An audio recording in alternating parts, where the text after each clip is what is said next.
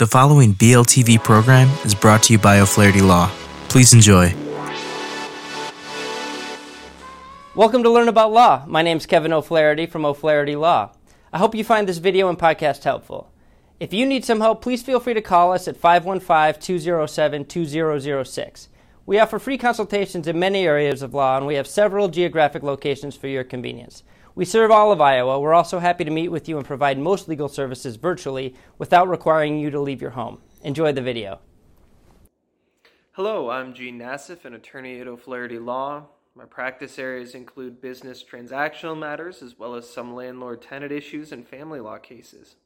Now, today we're going to talk about calling witnesses in Iowa divorce and custody cases.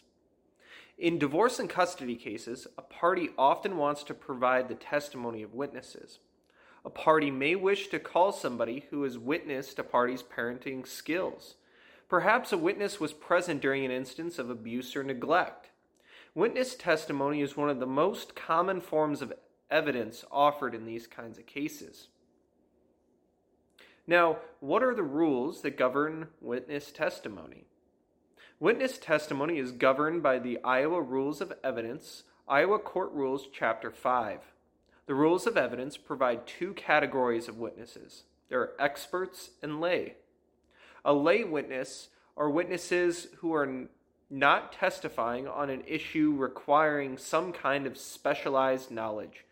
A lay witness gives opinions. These opinions are limited to those that are rationally based on the witness's perception, helpful to clearly understanding the witness's testimony or determining a fact and issue, and not based on scientific, technical, or other specialized knowledge.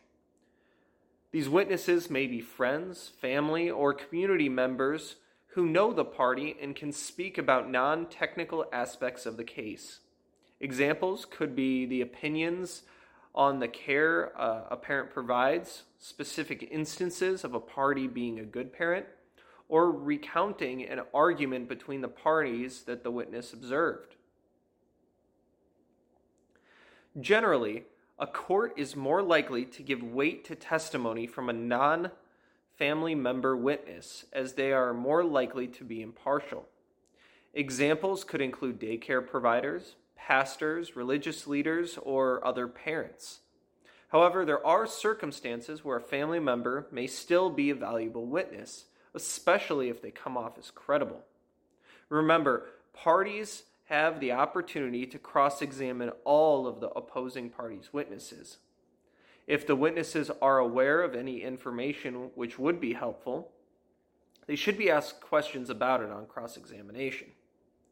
Now, how does a party get a lay witness to testify? Oftentimes, a party can get a lay witness to testify simply by asking them to come to the courthouse and testify on their behalf. However, there is a chance that the witness will not show up. The best way to make sure a witness shows up to court is with a subpoena. A subpoena requires someone to come to the courthouse and testify in court. It's a court order to appear, and if they don't do so, they could be held in contempt of court. The clerk of court or attorney issues a subpoena to a party requesting it. Someone who is 18 years or older and not a party in the case must serve the subpoena. There is not a specific amount of time that the subpoena party must be given, but the party or attorney must not subject the subpoena party to an undue burden. Now, what is an expert witness? An expert witness is a witness who has qualified knowledge, skill, experience, training, or education to give opinions on certain topics. Their specialized knowledge helps the judge determine the facts and understand evidence in the case. An expert looks at the underlying facts or data informing its opinions. The facts and data need not be admitted as evidence if someone in the expert's field would have normally relied on that information. The court may appoint an expert witness. Though parties can contest the necessity of the appointment, the court may appoint experts over objection. The court must inform the experts of their duties in writing and file a copy with the clerk. Or the court may inform the expert orally at a conference in which the parties participate. The expert must advise the parties of any findings it makes, may be deposed by any party, may be called to testify by the court or any party, and may be cross-examined by any party. Parties are still free in this instance to call their own experts. Should a party call expert witnesses in divorce cases?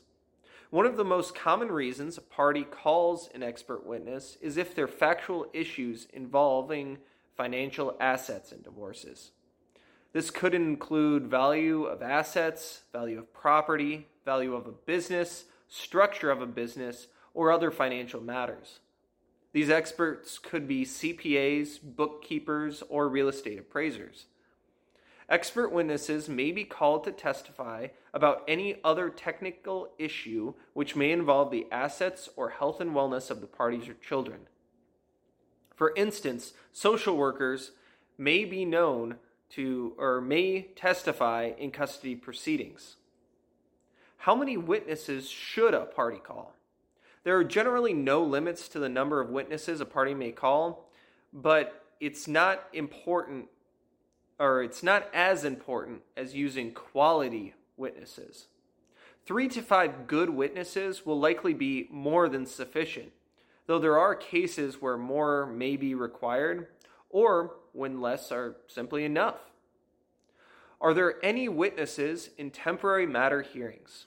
The general rules and guidelines for witnesses also apply to temporary matters hearings.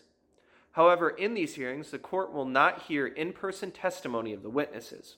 The court will typically allow parties' witnesses to submit affidavits to the court for the judge to consider, generally with a capped number of allowed witnesses. If you have any additional questions, feel free to reach out to our firm. Thank you very much, and have a nice day. Hello again, this is Kevin O'Flaherty from O'Flaherty Law. I hope you enjoyed this video and podcast. If you did, we'd love it if you'd subscribe to our channel. If you need legal help in this or any other area of law, please do not hesitate to reach out and schedule a consultation. Most consultations are free and all can be conducted remotely if you'd like. Please email us, book online, or call us at 515-207-2006. We have many locations for your convenience. We serve all of Iowa. Thank you again for watching.